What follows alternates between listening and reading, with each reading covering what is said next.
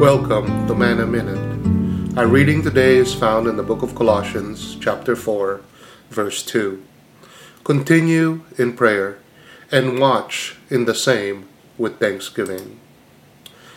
Perseverance in prayer has been made a condition of receiving. We must pray always if we grow in faith and experience. Unceasing prayer is the unbroken union of the soul with God, so that life from God flows into our life, and from our life, purity and holiness flow back to God. There is necessity for diligence in prayer. Let nothing hinder you. Make every effort to keep open the communion between Jesus and your own soul. We only have one life. Allow God to change us for His purpose.